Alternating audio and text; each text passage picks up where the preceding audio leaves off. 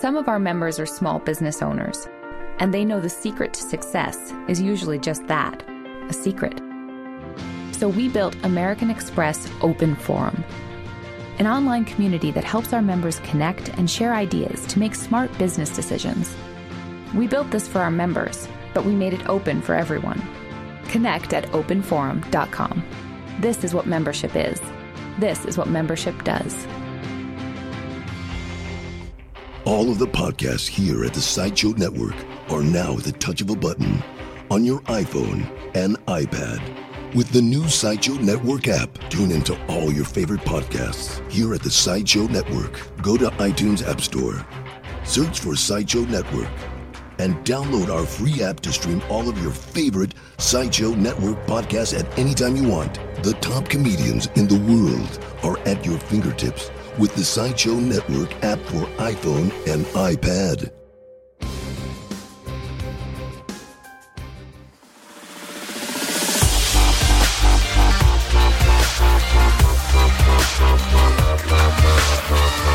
All right, well, everybody, welcome to another installment of Innovation Crush. Innovation Crush. Sorry, late. Chris. Sorry. Late. I was tinkering with something. So late. I'm going to apologize ahead of time. I'm going to be clearing my throat a lot. I'm like getting over a cold or something. So Sick. It's disgusting. It'll just be like that. Sit over there, Chris. Then nobody will be able to hear me. So in case you haven't heard, Innovation Crush is a show where we look at some of the best ideas and people and things that we can find in the marketplace and that we are really excited about, or things that our guests are excited about at the very least. And to my right is Robert Donez Jr. Say hello, Robert. Hello. Sitting across from me is a man by the name of Brandon V. I always mess up your last name because it's Creole. And Chrétien. That's correct. Chrétien. There you go. Yeah, I need more French. So, and to my left is a name I can pronounce, Amy Rubin. Hello. Hello. So this is kind of like our year in review. Like, you guys are the anchors of 2013. How's that feel? Anybody? Whenever I'm an anchor, it feels good. All right. How about you? It's pressure. It's okay. a lot of pressure. I'm sure you'll perform well. All right. So, we're just going to like pull out a few of the principles and things that we learned along the way here. But before we do all that, I don't know who wants to go first. You have water in your mouth, so Brandon. Sure. Tell us a little bit about what you do. I know you help build a lot of brands and businesses and things like that. But give me the nutshell version of the Brandon Chrétien story. A lot of what I do is just essentially, I like to think of myself as one who's on the cutting edge of strategic partnerships, and I try to see innovative projects that are developing and assist them with my resources to help develop whatever it is. It could be technology, it could be traditional media, but mostly rooted in the entertainment space. As you know, my background is from the music business, and I did 10 years at Sony Music. I was an executive. You're an award-winning music executive. Sure, yeah. According to LinkedIn. Yeah, I was. Not to toot my own horn. I tooted it for you. Don't worry. I served my time in the traditional music business, and essentially saw the transition that was taking place in 2000. Tried to be on the cutting edge of that and foster initiatives, bringing them into the traditional company, Sony at the time. Right. Got a lot of resistance, and pretty much decided to make my exit in around 2005. Started my company in 2007. Nice. Left Sony in 2008, and I've been on my own for 6 years in January. Oh, happy anniversary almost. Yeah, pretty much. And things couldn't be better. I think it's an exciting time with innovation, and we're shaping tomorrow as we speak. Tell me about this 2 million view video I just saw. Cool. Yeah. We and a client of mine aligned with a group called Code.org, and it's an initiative to bring the idea of teaching kids how to code into schools. And we launched during Computer Science Education Week, which was last week, the 9th to the 15th, to get the awareness out there. And I'm really excited about it because, as you well know, the future is coding, and I don't think that the school system puts enough emphasis on that curriculum. In fact, they don't put an emphasis on it. I don't think anybody knows what it is to be able to. Yeah. So I think it's a real. Only code I know is the G code, which is a entirely different thing. Sure. But there's some pretty high profile people attached to it. Mark Zuckerberg, Jack Dorsey, Warren Sapp. Nice. and it's a well versed cast, if you will, that are getting the word and awareness out there with respect to coding. And one of your clients involved in that, like Warren, I know Warren is one. Yeah. And then there's a kid, right? Thomas Suarez. Yes. Yeah, who is, Thomas is a pretty fascinating individual that I work with. He and his family, he's I think 13 now. And he is an app developer. In fact, he had a TED Talk that went viral about app. Wow. You all right over there? That wasn't me this time. Did you get it out? Did you get it out? I think it's good. So, but yeah, Thomas is a part of it as well, and it's pretty cool stuff. If you want to check it out, just go to code.org, and check it out. Shakira, it's a pretty broad cast of people that are getting awareness out there. Well, we do charge for website plugs. Just $35. I got that check too. Okay, per impression. Amy. Yeah. Back to Brandon real quick. Well, okay. Back to Brandon. Sorry. Not to cut you off, Amy. But, code.org, I've heard about it. I think it's pretty cool. Did you actually hear about, I think recently there was a guy in the, kind of like the news. I read a couple articles about it, but he basically was like some sort of like developer, programmer, something like that. And he was just walking down the street. It was either New York or Frisco and offered absolutely to teach this homeless man. Sure. And it's a I great thought that story. was a really great thing too, and it's pretty cool that it. What's interesting about relates to that is, first of all, it's a great story. I don't know if you guys have heard of it. I forget my man's name. I have not heard of it. He's essentially a homeless guy. It's not the man with the golden voice again, is it? No, not that one. Okay. If you got a second gig off of being homeless, then it's a scam. Sure. Right. Then it's a hustle. No. It was a homeless guy in New York. Again, I don't know his name, but there was a young developer, a coder who was 23 years old, and offered the gentleman, I'll give you $100. You could either take the $100 or you can study an hour a day of coding. Mm-hmm. And this was I want to say, which is the whole campaign, right? Like is an hour a day, which is right, and it has nothing to do with the campaign. Nothing to do with it. No, it has nothing. But what's interesting though is that they concluded his story during the week of computer science education, which I'm a conspiracy theorist, so I wanted just a conspiracy there. But anyway, so he ended up taking instead of doing the $100, he took the opportunity to learn code, and he spent, I don't know the exact duration of time, but it must have been about 3 months or so, and just completed his first app last week and launched his first app. That's awesome. Homeless dude. Mm-hmm. So it's a very, very cool story, and I think those are the types of things I love to see and love to talk about. Right. Yeah. That's awesome. Mm-hmm. That is awesome. It's funny too because it just really speaks to where technology is, right? I'll see a lot of homeless people. I mean, we are in LA, and it's the homeless capital of the world. Mm-hmm. I mean, of LA, of the country. Of LA. There I go. But you'll see people with like smartphones and devices and plugged in and aware. Like it's an entirely different world we live in. Absolutely. So speaking of, it's not a good segue, but Amy. I'm homeless. With that cough, I was like, that is a homeless cough. Yeah. No. So tell me a little bit about you. Yeah, I mean, especially we kind of just touched on a little bit of a socio-political issue, which is kind of where you were birthed.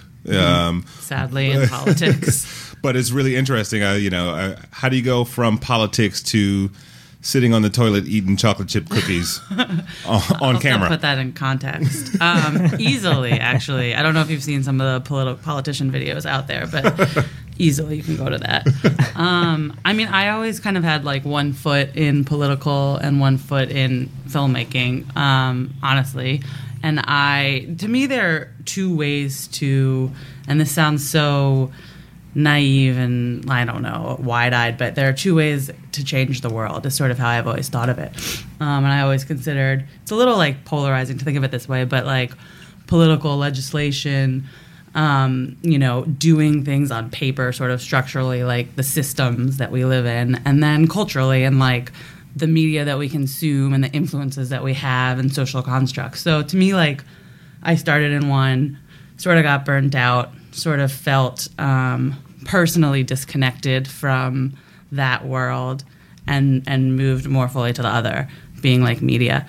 Although I was always doing both. So I worked in 2008 for the Democratic committees, for Obama, we worked so hard to get a filibuster-proof Senate for the Democrats in 2008.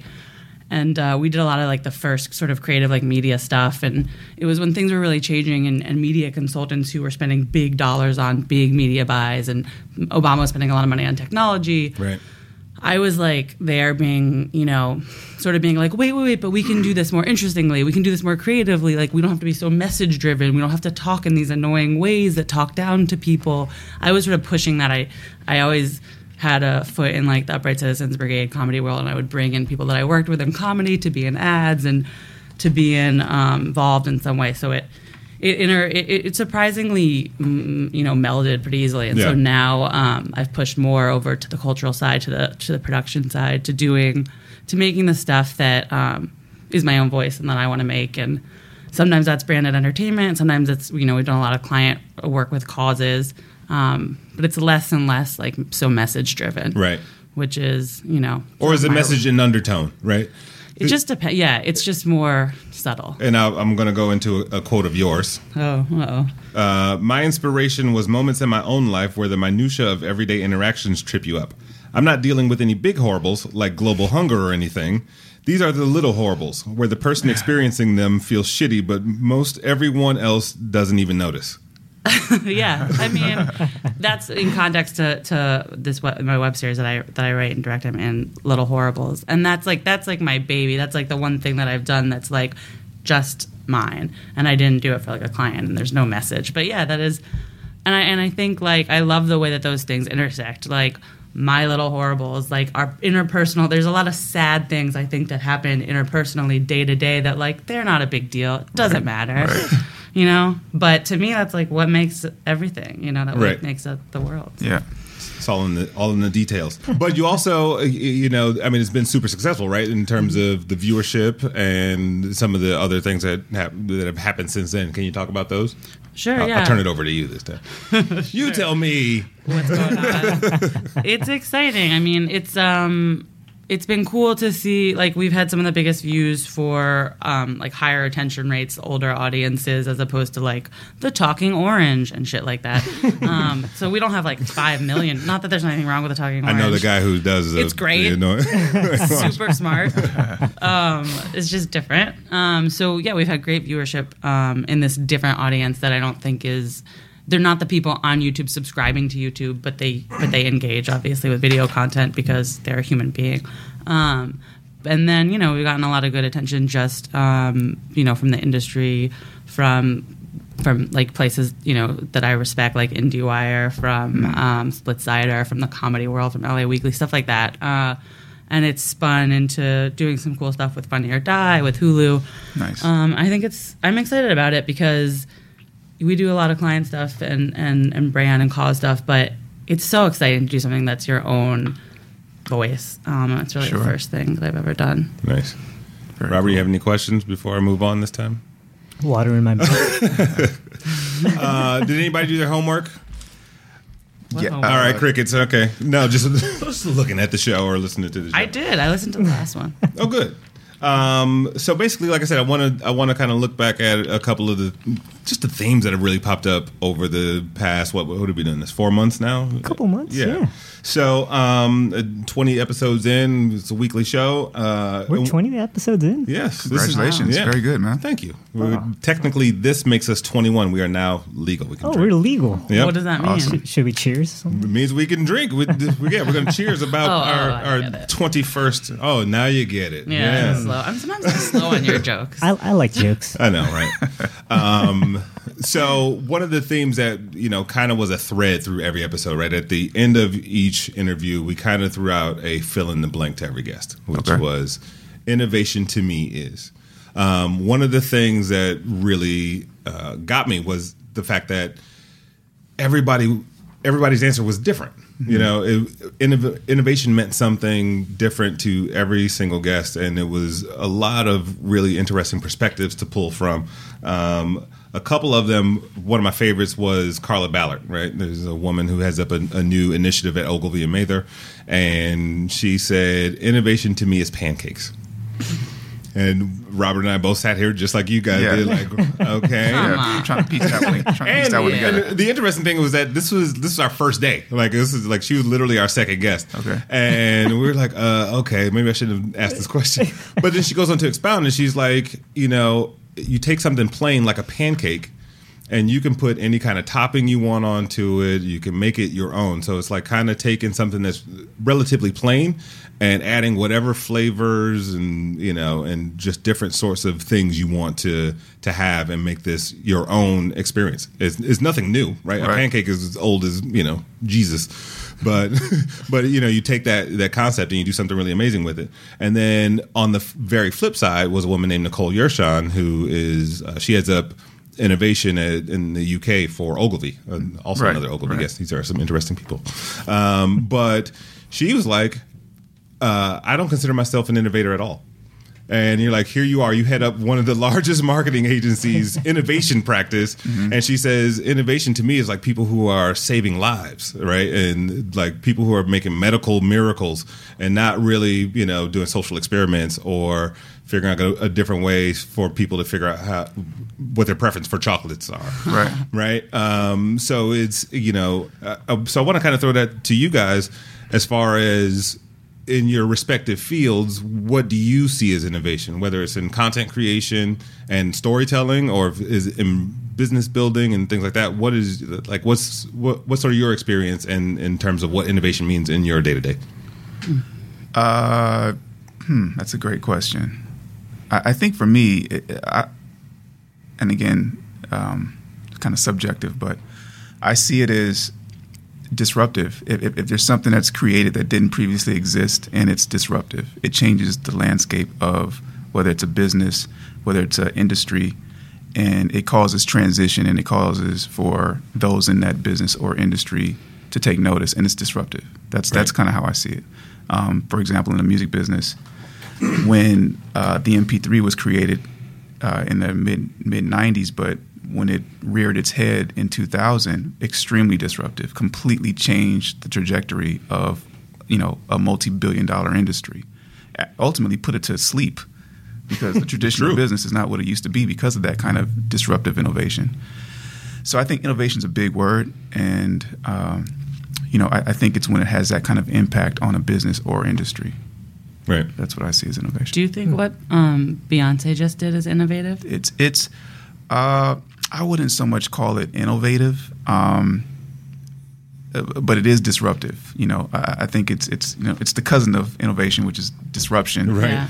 And I think what she did is it certainly is going to kind of wake people up and change the way people go about marketing records. Right. That's for sure. That's such an interesting line to me, though, because it's like disruption and then like disruption within serving the same capitalistic purpose, like because she was marketing. Sure. Well, I think what she did was, which was genius, by the way, in terms of her personal brand. Yeah. Which is she gave herself an alibi.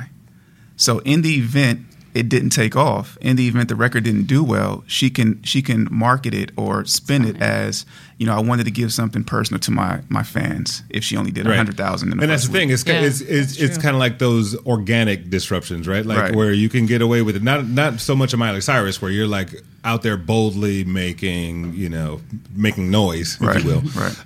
But noise is a good word. It's an accurate word, in my opinion. Thank you. Are you a Miley fan? I don't know.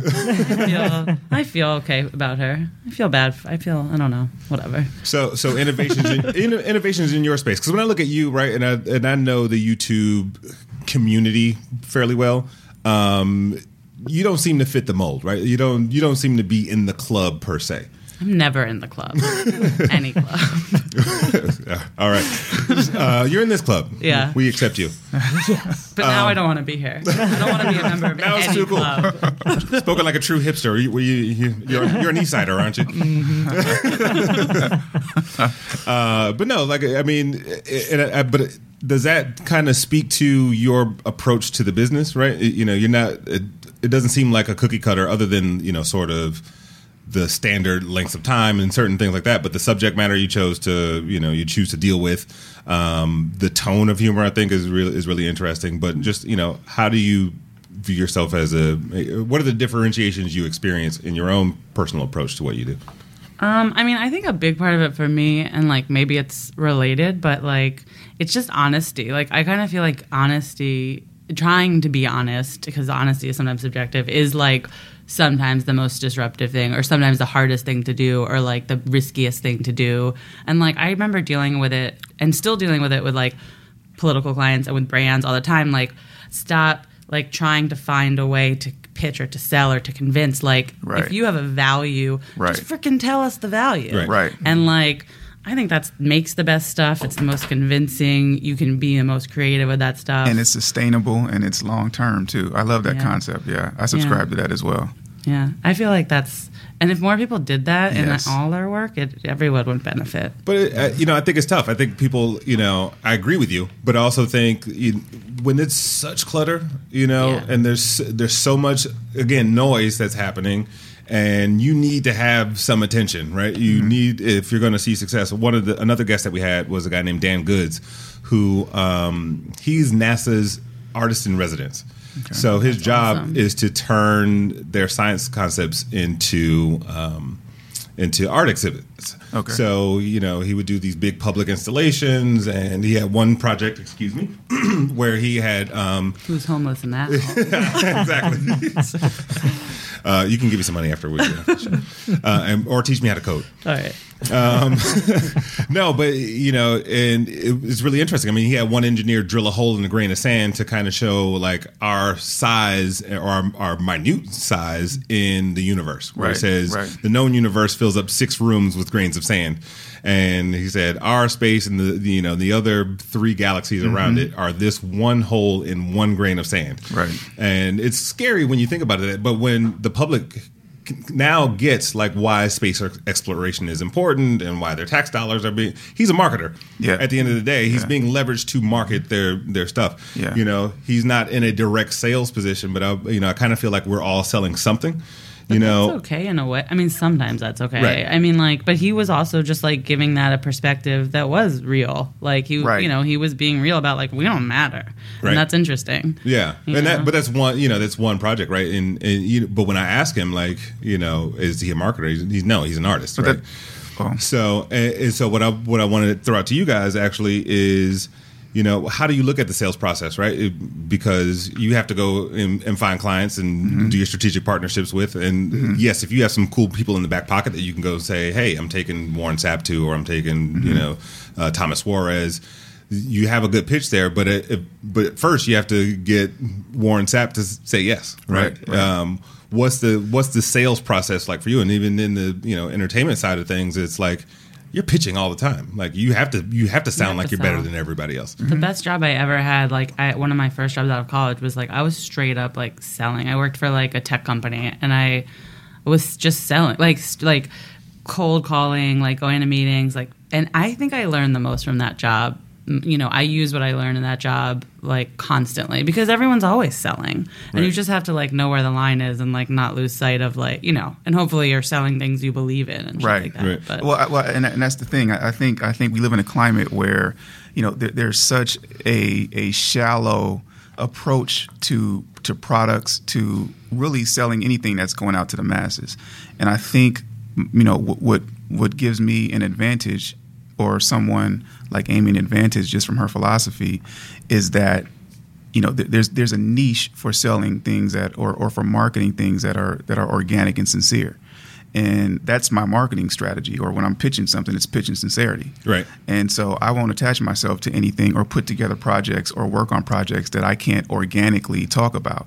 And Warren, fortunately for someone like Warren, he's the same thing. Like he works best when he's in a position when he can just be himself, and whatever we're working on, if it's a brand or a startup that we're aligning with, or a philanthropic organization, he has to be in a position where it's an extension of his day-to-day life. It's honesty that we're selling and marketing. And when I do any project, I have to be able to walk into a room and really, really feel it. I can't falsify it. In fact. Right. When one of the kind of realizations for me during my tenure at Sony was when I felt like I realized I had a job, because the first 7 years of my 10 years being there, maybe the first 6 years, I never felt like I had a job. Right. I got up every single day, did my thing, and it felt great because I really believed in Nas. I really believed in Destiny's Child back then. I really believed in all these artists that I helped develop. But then when it came to a point to where, I'm sitting in meetings and they're telling me, let's make Genuine the next Usher. No, how about let's make them Genuine? How about 9 o'clock? so Home Alone. there you go. Yeah. Paging Look you. at you, classic. Somebody was playing this earlier today. It was it's a funny coincidence you bring up Genuine. Yeah, see, so that's called. How'd you like that, Robert? How'd you like that singing? like that. Voice of an angel, Chris.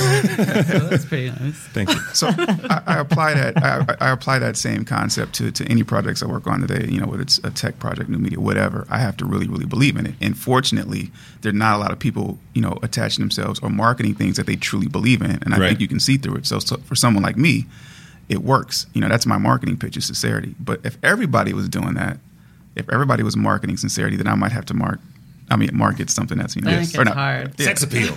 Yeah, there you go. No, it's funny. You bring up an interesting point, and this was not in my notes, but there was another guy, Jason Okuma, who's filled with quotables. Robert loves quotes. He loves I do pulling love quotes. And like normally at the end of every show, he asks people for quotes, but Jason's interview was like full of gems.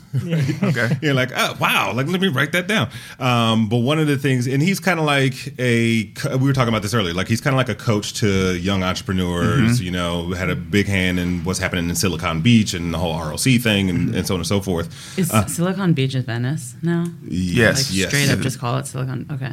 Kinda, yes. Okay. There's still. Just I mean, making you can sure. still like I wasn't go sure play if that was, basketball like- or go to what was it the gym? What's the Venice workout 220? facility? No, the one where everybody. Yeah, Muscle Beach. Muscle Beach. There Thank you go. you. I'm there so often. I hardly ever look at the sign anymore. But no, he talks about like aligning your personal brand with what it is you're doing. And he says a lot of companies will, when they're being formulated, will write a vision statement. Sure. So like how many of us write vision statements for our lives? Right. Like where we know what, especially from a strategic partnership standpoint, Absolutely. it's like, or even in the entertainment space where you're lining up with different kinds of talent or trying to merge the political world with this comedy world. Yep. It is kind of like, what are the principles that I believe in that are going to guide the decisions that I make every day? So, I thought that was really interesting. You said that. Yeah. Well, that's certainly something that I subscribe to, and that tends. And again, I think my bet in terms of my business and what I do, especially in the entertainment space, is on integrity. Right. That's my bet, because not everybody's doing that, and so. I don't write checks. Speaking of quotables, I always like to say I don't write checks I can't cash. So I'm not going to tell somebody. I'll cash your check, by the way. So yeah, integrity to me is a big component of that, because again, it's a rarity, and that's what I'm banking on. That's my bet in terms of making my business succeed. Right.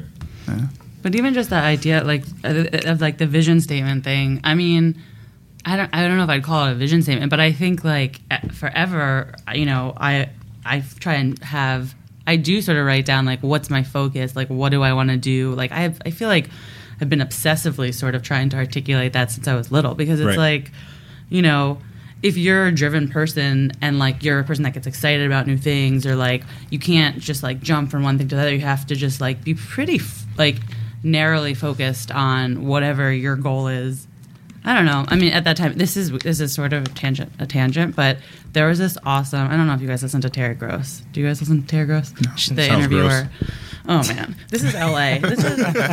Terry Gross is like the most amazing interviewer at NPR. So she had she interviewed. I should know about it. Then I listen to NPR every day. You sure she's the most amazing interviewer? I was gonna say besides Chris and this podcast. I know Terry. Okay. I'm familiar with Terry Gross. She's like phenomenal. She just asked these questions. You'll have to listen to it. But there was an old interview with her and Jay-Z, and he talked about how he would never have become successful in rapping if he hadn't like gone against the grain and stopped drug dealing, because people were like, oh, like rapping doesn't make money, and it was a time when you were making a lot of money drug dealing, and it was like a really hard thing for. He was like, I'll rap a little here, I'll drug deal a little here, and he had to be like, no, I'm gonna risk it and quit drug dealing and just rap. And I always thought that was like so important, and that like, if you don't just commit, you have to commit to your thing and just go at it. You know, a little But tangent, it actually but- brings us to a good next point, though, because there was another guy, Hamay Watt, who is a serial entrepreneur. He created a company called MoviePass, which is a subscription movie going service. So you pay like $35 a month. You can go to unlimited movies at 93% of the theaters around the country. Really? Yes. Why did I know that? Because it's a new company. He just started, Oh. but they've got all the deals in place and building up their consumer base. It's really interesting. So shout out to him in that. But also just became a venture partner as part of LA's largest venture capital fund, which is at $200 million. It's a company called Upfront. And one thing I did not get to ask him, because he's been on both sides. He's been on the entrepreneurial side, and he's also on the I can fund you side. Right. And my question would have been for him is, how do you know when to stop? Right? Sure. There are a ton of startups. There are a ton of people with ideas. They'll dig on them and craft them for years and years and go and pitch and go talk to people. And then there's other people who either they see the success on that journey or on that path, and then there's others like sometimes you get that miraculous phone call and like, oh, I just thought of this idea last week and now I got $300,000. Those are rare, obviously, but and probably the first story is a lot more common. As far as you guys with ideas and building these kinds of things, how do you go about knowing when to stop? When do you call it quits? Like to stop working on the idea, or to give up if it's not working, or both? What's your barometer for success versus perseverance? That's a good question. Thank you. If it's Terry Gross, good. I don't know if it was Terry Gross good. Thank you. That's a good shout out. Do you want to go? Sure. I think a lot that has to do with it that I look at is the passion component. So, for example, if it's a startup, if it doesn't seem as if that startup is catching traction that I've aligned myself with to help do biz dev or bring in investors or VCs or whatever, I start to look at the passion component with respect to the founders or the infrastructure of the company. And if it seems as if that the passion remains and they still have the same ambition, and that's what I'll assess. And if I see that still there and I'm still passionate about the Right. concept as well, then I will continue, because the reality is, you're going to face obstacles, you're going to have challenges, and these are things you're going to deal with when you're starting anything that's brand new, especially when you're innovating, because nobody's heard of it before. And Right. you're going to hear no 1,000 times, and you have to be able to know that no, your next no's are closer to your next yes. And for example, she talks about Jay-Z. He wouldn't be where he is right now if he essentially didn't continue to believe in what he's doing and kept that passion and continued to move forward with his career to eventually where he was able to pull off a joint venture with Priority Records at the time. Right. So same thing with these startups. If the concept is still relevant and the passion is still there, then I'm still going to believe it and still hold on. Now, if the passion isn't there anymore, and I've worked with companies where I've had to just kind of pull out and say, you know what, I have to move on to protect my personal Right.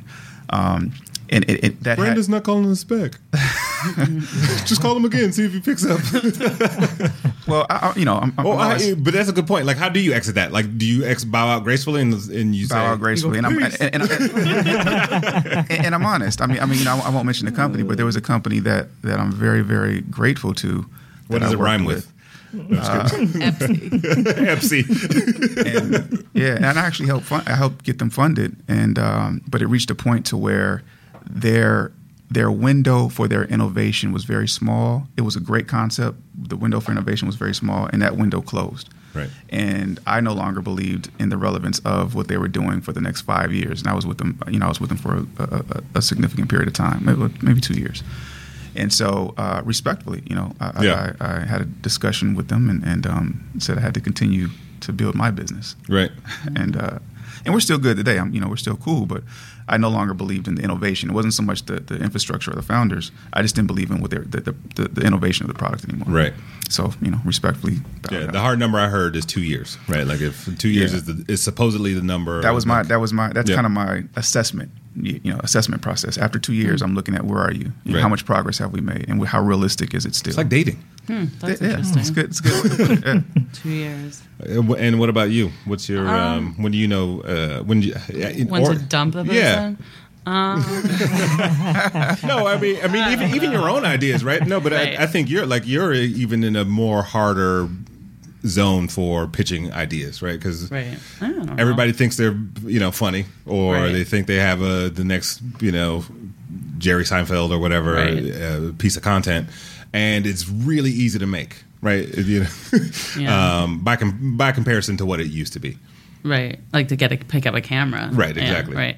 I mean, I don't know. I feel like it's not that dissimilar from what you were saying about passion, I guess. And I think a little bit about this idea. I don't know if you guys have heard about this idea of I think it's called the law of sunk costs. This is like such a foofy thing. Have you heard it? Law of sunk costs? Yeah, You're it's just like schooling a us Buddhist today. thing. It's like this. I sound so foofy. I don't know why, No. but it's just the idea. Somebody told me about it a long time ago, where you can't believe that there's regardless of how much you invest and put into something, you have to always be able to drop it. Like you can't believe that if you cut yourself off from something that you're losing anything. It's just the idea that it is what it is. You did what you did. And that's it. You can't think but I put this time, so I have to keep going. Yeah, I totally agree with that. Yeah. And more times than not, that experience ultimately leads you to the next potential opportunity that could be Totally. huge. But you had to go through that one experience that you had to let go. And I agree, you can't carry that baggage with you because sometimes, especially if you're a founder, what I found is that they're so personally attached to the project as if it's one of their kids because psychologically to some degree it is. Right. But Well, you even said earlier, that's my baby. Yeah. A little horrible. I feel like I date my work. My Yeah. therapist says that. You're dating your work. It's so romantic. I like your therapist voice. but relationships, I go see that person all the time. the Tell me relationship about your mother. analogy that you made, it's kind of like that because sometimes you date certain people to learn more about yourself before you Right. get to the one that you ultimately are with. Oh, it's so Right. sad. Yeah, so Are you single or are you... very single. So sad to Spoken me. from a single man. Yeah. So how much do you know about yourself? You just use people to Still learn about learning. yourself. Yeah. Robert, I saw you jotting stuff down over there. What does that say? I was just writing a quote that he said. I wrote down the. What about what I said? You'll get to it. First of all, did you say sunk cost? Sunk cost, like SUNKOS. Sun cost. Sunk cost. Well, because I was sunk just cost, got asking it. because I've It's heard okay. of You can wait. No, I've heard of sunk cost fallacies. It's kind of like a way of thinking, really similar to what you were describing. But a sunk cost might be you spent X amount of dollars on something and then kind Maybe of went. it's related. Yeah, it probably is. Sure. But yeah. anyway, back to the quote. I was just quoting you on the your next no is closer to your next yes, and No. no. Okay. No, I'm just kidding. Well, that was quick. You just got closer, Chris. You just got closer to your next yes. So another guest really kind of blew me away. It was like one of those interviews where I was like, I don't know what to ask because they're just going on and on. This is really awesome. This woman named Allison Arling, and CAA has a group called the Intelligence Group, which is all research based. And in a marketplace that's moving so fast and people's habits are changing on a day-to-day basis, the way they interact with the world is literally changing on a day-to-day basis. Absolutely. It was amazing how much data they're able to collect. Yes. And is because yes, you can pull from technology tools and all your information is stored somewhere anyway. But also like being face to face and spending a day with a consumer or with a person in a certain demographic. And they talked about like how gender roles are changing in families to like access to porn, right? Sure. That kids have. Sure. And it's not like when I had to sneak the tape in the VCR. Yeah, now you just have it right at your fingertips, don't you? Exactly, yep. Figuratively and literally, don't you? Are you still in the bathroom? Yeah. That stuff is so interesting to me, though. Like the way that, like the access to porn is changing kids. There was somebody was talking. Who the fuck was it? Oh, it was the producer of the Louis show. I can't remember her name. Pamela Alden. Yes. She was talking about this because she just has to not to totally go off, but she was just like talking about how her kids. She has to just accept that they're watching porn all the time, and it just changes like the whole conversation. And now it's not like this is how like you have babies. It's like, I don't know if I can say this, but it's like, oh, this is like why you come on someone's face when they're like 13-year-old boy, because like it's just true. Like they've seen that now, Right? Like, and you That's can't, true. you can't, even It's if a she different doesn't world, let it yeah. in the house, Yeah. like they're watching it like on the kids, like someone's phone. Yeah. I don't know. Anyways, I have an 8-year-old. Now I'm nervous. Now you're thinking You about gotta- it. Thanks, Amy. you got to bring that up with her. What have you been looking at? Like, just start shaking her in the middle of the night. Yeah. But the point of that anecdote was, I mean, this idea that, you know, you're trying to learn about an audience as you go, right? How much of what you guys do is gut versus, you know, as Robert kind of puts it sometimes, is social science, right? Like really digging deep into a demographic versus like, I got this thing and like I know what it is already. You know, how much of it is ethereal versus? I think that's a really good question too, and it's something that I can speak to with respect to kind of my personal process. But I'm constantly studying human behavior, constantly. Everything I do, that's just what I do. I'm studying it right now. Everything, when I go to get a Starbucks, I'm in line, I'm constantly studying human behavior. When it comes to social media, I'm not that prevalent personally. In terms of myself. However, I'll check Facebook and Twitter and I watch it like the NSA. I'm just spying on people all the time. And people don't realize that though. People will they don't realize how much they are doing or disservicing their own personal brands. I am that dude. What do you mean disservicing? Just like if you're like, here I am drunk and such and such, and then it's like, or they're thinking unconsciously. Like they're letting their thoughts out onto Facebook. They do it all the time. People do it all the time. And so I'm, from sun up to sundown, that's my life, is studying people and human behavior. Right. And so for me, it's that meshed with my own personal intuition and ultimately my gut. So I like to think of it as my gut's the underwriter of a decision. But ultimately, it's because of a compiled database within my own mind of studying people and human behavior. Right. And then ultimately, because of my experiences up until this point, I'm able to make a decision, a pretty rational decision on which way to go, with my gut as the underwriter. Does that make sense? No, that makes sense. It's funny because I think it was Malcolm Gladwell's book. Outliers? Yes. And he was talking about thin slicing, right? Whereas like over time, you build up enough experiences to really assess something really quickly. Absolutely. Which is exactly what I did with his book.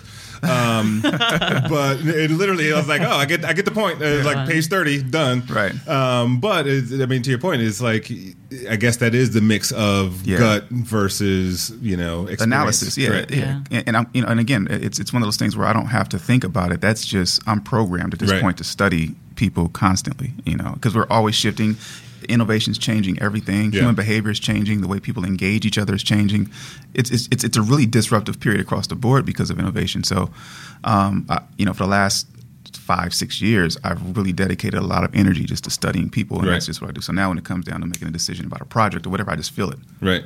It's crazy though how much people don't observe what's going on around them or think about other people. It is. Like it blows my mind. Blows my mind too. Because it's like, that's all I do is watch people and think about why they did that and overanalyze. I'm the same way. I'm the exact like, same way. Yeah, but people lots of people just don't do that. Lots of people just do their thing, interact in their thing, think about them, and then leave. Yep. And then just what are you thinking about? Right. In a way, it must be relaxing. Well, there was an interview I read, and you talked about even going back to Little Horribles, right? Because part of me goes, how do you even know that stuff is going to be funny, right? Because it is such small moments, right? And you talked about the awkwardness of saying hello to somebody. Oh my God! When you walk into a room for the first time, you're I always joke about I didn't know which dap we were going to do. Yeah. Right? It's you don't know what, you don't know which handshakes is coming your way, or goodbyes these. But your interview was almost deathly.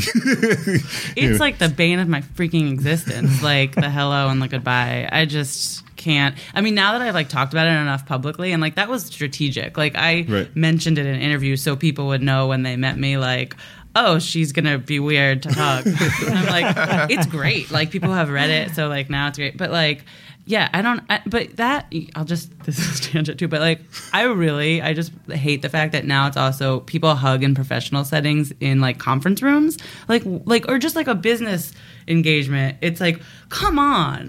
Like, that is like a safe professional space. Like, why would I hug you? Yeah. I just really hate that. But anyways. Were you held as a child? No. I mean, I come from like, you know, like the obvious like Jewish East Coast overanalytical crazy That's family. exactly what I was going to say. I was going to say it's almost almost an overanalyzation of human behavior. You know, so when either of you makes business decisions, right? How much of that is like hard statistical data based? Right, I get the gut and like, yes, it's a creative idea. Okay, yes, I see where this goes. But then I think it's the stats that should support the decision, right? Sure. It's like, you know, intuition, gut, and then for real, you know. But like sometimes there is no, because like I feel like with business decisions, in a weird way, like I can make a decision pretty quickly and just commit to it. Like I can just kind of be. Because I sort of believe in a way that, like, whatever your decision you made, now you made it and that was the right decision. And, like, I don't know. You know, I feel like I can argue and see any side of any decision in a way. So, like, at the end of the day, you just got to go with, like, how you feel or, like, what you – a lot of times, honestly, with business, it comes down to me, too, like, who do I like as a person and, like, who do I want to work with and, like, what is my feeling about this thing after everything else – you know, you've thought through and whatever. I think it's, you know, once you made it, just go with it. Yeah. Yeah, I mean, I would concur in that. Well, first of all, it has to make mathematical sense, you know, statistically or whatever it is. But even if that's there and I don't feel it, I'm not doing it. I have to feel it. You know, it has to be an organic feeling. And again, based on my 20-year tenure just doing what I do or in the space, I have enough experience to be able to trust that feeling when I get it. And when I get it, I know it. And I'm in. It's Marvin Gaye. There you go. When I get that feeling. Oh, I thought it was I get it, I'm in.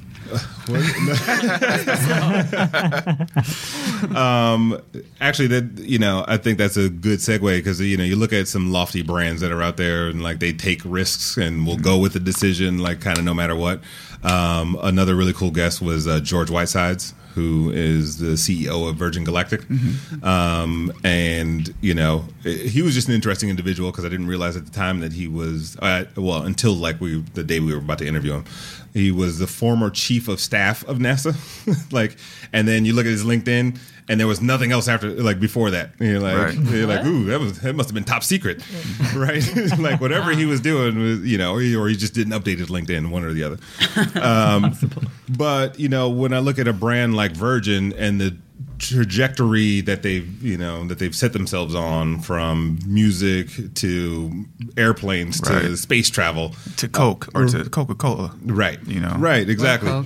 I mean, what do you think we can learn from a brand like that that's out there taking risk? And it's not a cohesive story, right? Like, you know, even, you know, we live in this time of multi-hyphenates where everybody's kind of doing a little bit of everything. Sure. But when a big brand like that does it, and a lot of brands have tried it and failed, right? Yeah. Like, oh. But I think with Virgin, that is their brand. He's built his brand on that ideology, you know, being that diversified. And he's an eccentric person who tries many different things. And I think that's his personal brand, and it resonates to the overall Virgin brand. Not everybody can do that because they're not being honest to themselves or honest to the core of their company. He's done that from day one, you know. So I think the public is receptive to it because they've seen it for so long and he's cultivated it for so long. Whereas if somebody comes out the blue and tries to do that, let's say a Nike tries to diversify and make Coke, the Nike Coke or something, it's not going to work. Right. You know, because they haven't cultivated. Just drink it. They're not being honest to themselves. You know. Right. Yeah. So I think it works for him. Not everybody can do that, and I wouldn't suggest other brands try to do that. It's like that's what he does. Right. You know, Richard Branson and his brand. But it does really, but it does really make you think, like what we were talking about earlier. He just is a person that, like, it seems like that's just what he likes, and that's just like what he's into, which makes sense. Like, that's what he built, and he stuck, you know. But I like poetry. You know, it's So why are you a poet? you know what I mean. But see, I've known you for years, and I didn't know that. I didn't know anything about Do you that. like poetry? Really? Well, I mean, I said it as an example. I don't mind poetry. I've been to my read share of poetry? spoken word events. Can you recite one? If you came to me tomorrow and said you're about to do a spoken word session, I would be blown away because I don't know you as that. You You haven't blown away and cultivated that. support me, or you be blown away and be like, guess what Chris is doing? Guess what Chris is doing? That's what it would Hold be. on. Did you guys know he was in a play? Yeah, I saw it. You saw it? You were there? I went to the Nutcracker. Did you go? Oh. Yeah, I was No, you didn't. front row center. He called me. Robert called me like that, and I'm like, "Oh, cool, Robert came." And I picked up and I missed the call, and I called him back, and he goes, "Sorry, I dialed the wrong number." Wow. How long ago was this? Last weekend, 2 weeks ago. Was it really? Yeah. See, there's a reason why I didn't get the call to come to the play. He's like, Brandon won't believe It this. was not a. It wasn't a. Play. It was. I don't think you It can was call the the Nutcracker. Nutcracker It was a play. performance of the Nutcracker. My daughter was in it. She was not watching porn. She was actually watching Wow, ballet. it's debatable with those tights. Yes, you didn't have a problem with the tights. But that is the ballet brand. Yeah. But like yeah, it. so thanks for bringing that up, by the way. You're Now I need welcome. to see a therapist. Yeah. But anyway, every year they ask a few dads to be in the production. This is not your average Got it. community theater production. This was an 1,100 seat venue, and Oh, wow. 2.5 hour long production. And it had the San Francisco ballet guy. Yes, Yeah. exactly. Who's Whatever. very cocky. True. It was great. He was great. Yeah, so let's get back on track here. I'll go with Jeff Gomez. Who's probably like I'm almost going to say the smartest guy who's on the show. Transmedia guru, Starlight Runner. He has worked with Coke. He's worked with, I forget, some of his other clients, but they're big. Look him up, Starlight Runner. And he came on and he talked about, again, from his personal brand standpoint to building a business. He grew up a nerd. He was always like into Star Trek, and it was in the 70s. And he would follow every piece of content to no end, and whether it was the comic book or the TV show or the animation piece or whatever it is. But now, Loser. That was classic. this might end up on the highlight reel. That's great. Sorry, Jeff. Amy didn't mean that. You may even end up working with him one day, Joshing. or not Just now. joshing. Just Jeffing. So I look at like the need to be everywhere, right? Not every brand or person needs. It can be overwhelming, right? If if you're a freelancer or if you're a major corporation, it's like, oh, we got to have Instagram, we got to have, and you run social media, Robert, for Sideshow, and multiple clients, multiple platforms. And you go, look, we got to be everywhere, every time. How important is that? It's exhausting. That is so exhausting. That idea is exhausting. I mean, I just don't think that I don't think, I remember, God, like working in politics when like it was in the beginning of 2008 when everything was starting. I remember like Twitter was starting and like, I can't remember. They were like, I remember seeing lists of social media sites where everybody had to have a profile. And like, I just think we've proven over and over now that like, and I've seen like what works online is niche. Like everything Right. is niche content, Right. Yes. niche audiences. Yes. And I could argue agree. like against and for why that's great and Yeah. why that's horrible because we're siloed and we only talk to our own people and whatever. But I just think like it's all about your target and go there. Yeah, And it's relative yeah. to the personal brand. It's relative to that entity, whether it's a talent, a personality, a company, a startup, or whatever. I think it's relative to that brand. So if you're Pepsi, in my opinion, I think you do need to be everywhere because they're a mass product. They're trying to hit everybody. That's what But they you're do. different in different platforms. Yeah, that's what I was going to say. I think part of it is like if it doesn't matter what brand you are, right? Mm-hmm. It's finding your community and the voice of your community on that platform, right? Yeah. If I'm MoMA and I want to be on Instagram versus Vine or Pinterest, exactly. Like there's a relevant audience there for me. Sure. It's just a matter of like how much exhaustion or effort do I need or even want to But put it also into it? depends what you do well because like MoMA or like Guggenheim or something. A friend of mine Mm-hmm. worked on the Guggenheim app, and so I'm thinking about them because it's like they had an app, and then it's like they want to be everywhere to like promote that app and to show content from that app. But like their demographic it's probably like on Instagram, it's on Facebook, it's not on like Vine, Right. So like you don't really have to worry about it. I think Right. it's just knowing, and it goes back to numbers in a lot of way too, like knowing who your people are and Yeah, where they I are. agree. where you want to reach. Let's start wrapping up a little bit here. 2014 is upon us. One or two things that you're looking forward to, either in your day to day or in the innovation space. I mean, I wrote down some notes from just like the PS4 or the Xbox One. You know, you look at Instagram's personal messaging features, or just like, you know, what's coming up? China going to the moon finally. That I can speak to that. Sure. And this is 2014, and just moving forward, I'm watching big data closely. I think that's huge. The business of big data. Obviously, I'm watching, paying close attention to the Internet of Everything. I think is fascinating. Yes. Where I think that is amazing. So you put those two together because they actually go hand in hand. Big data and Internet of Everything is everything's, you know, from driverless cars and all these other kind of technologies that are being brought forth to the mainstream. What else? 3D printing. Oh my God. 3D printing is So big. crazy. Yeah. There's a car now that's the first 3D printed electric car. Have you seen that? No. Yeah, man, it's fascinating. It's funny. stuff. It's funny. I wrote down 3D printing in my notes earlier, and my joke was I still don't know what it is. You haven't know. seen the video of them? I mean, I've seen, but you know, like I've seen it. I kind of don't get why it blew up, and I could be the odd man in the room. I don't care.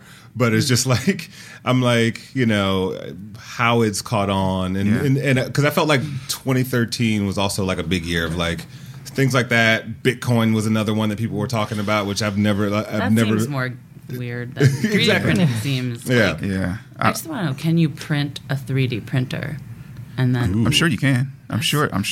You just and blew my then mind. it would just work? Yeah. Like, there's you piece them from how I understand it, because I'm still learning. But it prints pieces. It's like putting yeah, together and a you have to puzzle, and you have build to it, build it. Yeah. Like but there was already like the first thing where somebody printed a gun. Yeah, and yeah. they killed, Yeah. or like there was some. Yeah, thing they did happened target with practice. it. They Yeah. printed a 3D gun. Oops. Yeah, that's Now we need messed up. 3D printing control. Yeah, man. No, seriously. What's going to happen is, I mean, they're going to have to, and that's the thing. What's so interesting is to kind of watch how technology supersedes regulation, because ultimately they can't. We're already there. Exactly. Yeah. Oh yeah, So real quick, hold on, because I'm not Yeah. done. you're really excited about a lot. I am. Obviously, coding. We talked about that earlier. Yes. How that's becoming more mainstream. Code.org. But also robotics. Robotics. Yes. Oh, yeah. Robotics is big, and there's another organization that I'm working in talks with called.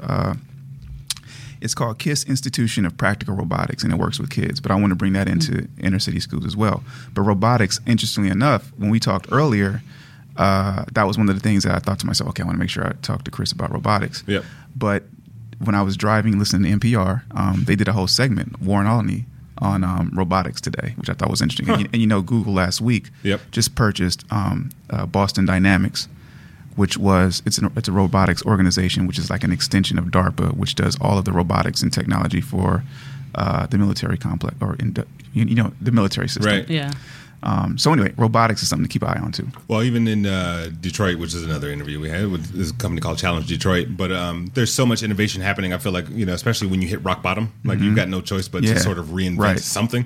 But you know, when a lot of the auto workers got laid off, there were a couple of robotics industries that stepped in and like, look, these people have very similar skill sets to what we need to build, you know, more robotics. Sure. And so, you know, there's this underpinning now of like a bubbling community of the robotics industry. Absolutely. So, and- which goes hand in hand with coding, because you have to code the robots. Right. And so, you know, as you said, there's like this undercurrent that's building. We're about 2 years away from the Terminator, I'm telling you. 2 Seriously, years. dude. I feel like we're there. So if you take the integration of everything, you take, I mean, the Internet of Everything, you take robotics, you take coding, you take big data. I mean, we're really entering that space right now. Yeah. It's interesting times. Singularity. You know? I'm not going to keep you'll keep going. Right. I just hope, like, with all that stuff, because, like, I think about this a lot with Silicon Valley and with, like, you know, the leaders of, like, a lot of this innovation. I just hope that, like, it can be more diverse. Like, I just am so, like, this is booming industry. It's this opportunity for people with untraditional skill sets or less traditional educational backgrounds or whatever to just freaking like be a real entrepreneur and like exceed in this. I really think, you know, looking at where our economy is today, like this is America's opportunity. Like people used to talk like 3 years ago that like our opportunity was in like green energy and like climate. I think that's like kind of we kind of screwed it up. Like it's over. Yeah. I think it's in like tech, and Yep. I just hope that like we can see more diverse like leaders, women, people of color, people with different Right. backgrounds, just like getting in there. Which is more. exactly why a lot of the energy I'm exercising today is with these organizations to bring them into the inner city schools. Right. So these kids can, kind of get the idea that this is cool and learn this stuff. So to your point, we have more people of color, we have more women that are at the forefront Right. of this kind of innovation. With kids, right? They're doing it anyway, right? But the thing is, hold that thought. Okay. In the inner city schools, It's held. They're not. They don't even know about it. Right. I did a talk. I think I told you at Crenshaw Right. a couple of weeks ago. They didn't even know about coding. They knew nothing about robotics. They knew nothing about that. And so I think there's a disparity in terms of the information that's being disseminated to these kids to even expose them to the potential opportunity to learn about these kinds of Right. things. You don't even know what you don't know. Yeah, exactly. Yeah. It's the same. Like you don't know what you can't see, and I think like Right. I really am like a big supporter of just like mentoring in these areas because Yes. if you don't reach out to, there's so many people that, I mean, not to like be the woman in the room, but like there's so You much are. bro club, yeah, and I agree. I'm we with you. just hire, and they, I think like. And everyone's kind of guilty of this. You hire who you're comfortable with. You hire who you know. And, like, I just think it's really important right now to have systems in place to make it easy for people to hire Yes. who they don't know. Right. So Well, it's perspectives, right? I think we're in a space where like so much information is traveling. Like everyone has a different perspective, and it's so valuable because you're going to miss a whole like market segment. Yeah. Robert's interests versus mine, they intersect. But if I prefer working with you all the time, then I'm not going to get that different perspective and that Right. different thing, and Which expands creativity and expands innovation, expands it's the thought. true idea of like the mastermind, right? Like Yeah. most people think mastermind is like the evil guy behind the curtain, Mm-hmm. but it's like the definition of a mastermind is a collective group of thinking, Right. Thinking, and then the best ideas come out of that. Absolutely. So 2014 is going to be awesome. You guys both fill in this blank. Innovation to me is. Oh, I forgot that question. I pre-warned you even. Amy's going first on this one. I'll say, I feel like, well, all right. I'll say, I think it's just breaking stuff. Like, I think in general, we need to like break more constructs, break more ideas that we have. It's sort of like pushing the boundaries, but like more just. There's this quote that I love that is, you can't, this is so political, but Here you go, Robert. you Right, can't dismantle the master's house with the master's tools.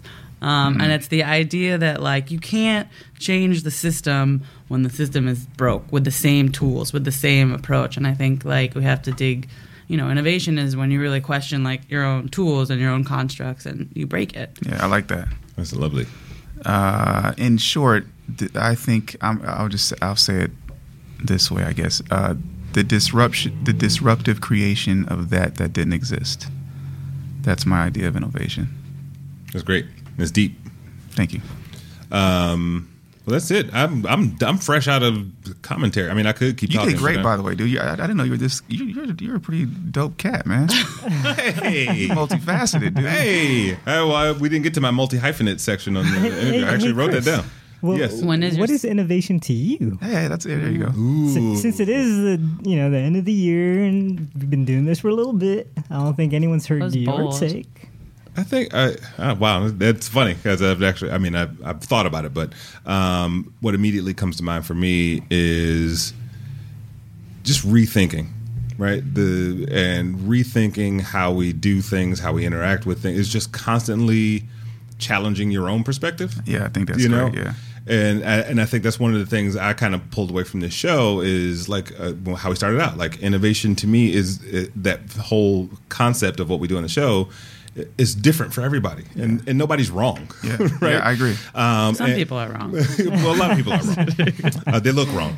No offense, but no, it is that. It's like just being open to rethinking something or everything. Yeah. Right. It's And the coolest thing is, I mean, if you just, it's something I'm fascinated by, and it's simple, and we all do it. But the idea that something can start as a thought in between your ears, right, and then come out or elsewhere, for me. and materialize and show up. Right. That's crazy to me. Yeah. From a 3D printer. There you go. There you go. And on that note, I want to thank you guys for coming by. This is awesome. Yeah, it's I'm very glad cool. you got Thanks for having me. to anchor the fun. show. And awesome. Robert, you all right? I know you said you were sick before we got in there, so everybody kind of Feeling much better. Oh, are you? Good. Actually, Good. You look better. Thanks. So this is it. Thank you for Amy. By the way, where can people find you guys? Socially, digitally, address? Like my handle or something? Yes. I get that AY Rubin. Okay. Twitter. I don't know. There's like too many places. Are you BIN? AYRUBIN. I mean, Google my name. There's like 50 wow, that's places. fancy. Google me. I mean, come on. Sure. You got a card? Google me. That's my new Yeah. thing. When I'm at You will networking events. anyways. I guess the clcgroup.net. That's my company website, and there's a kind of a generic email on there, but that's how you can find me. The clcgroup.net. And also check out thoughtleaks.com. Thoughtleaks.com. That's another $35. You just racked up. Yeah, you just racked up $105. Good. I'm cool. Robert, we're going to dinner. Okay. Thank you guys. We'll see you next time on another Next Innovation year. Crush.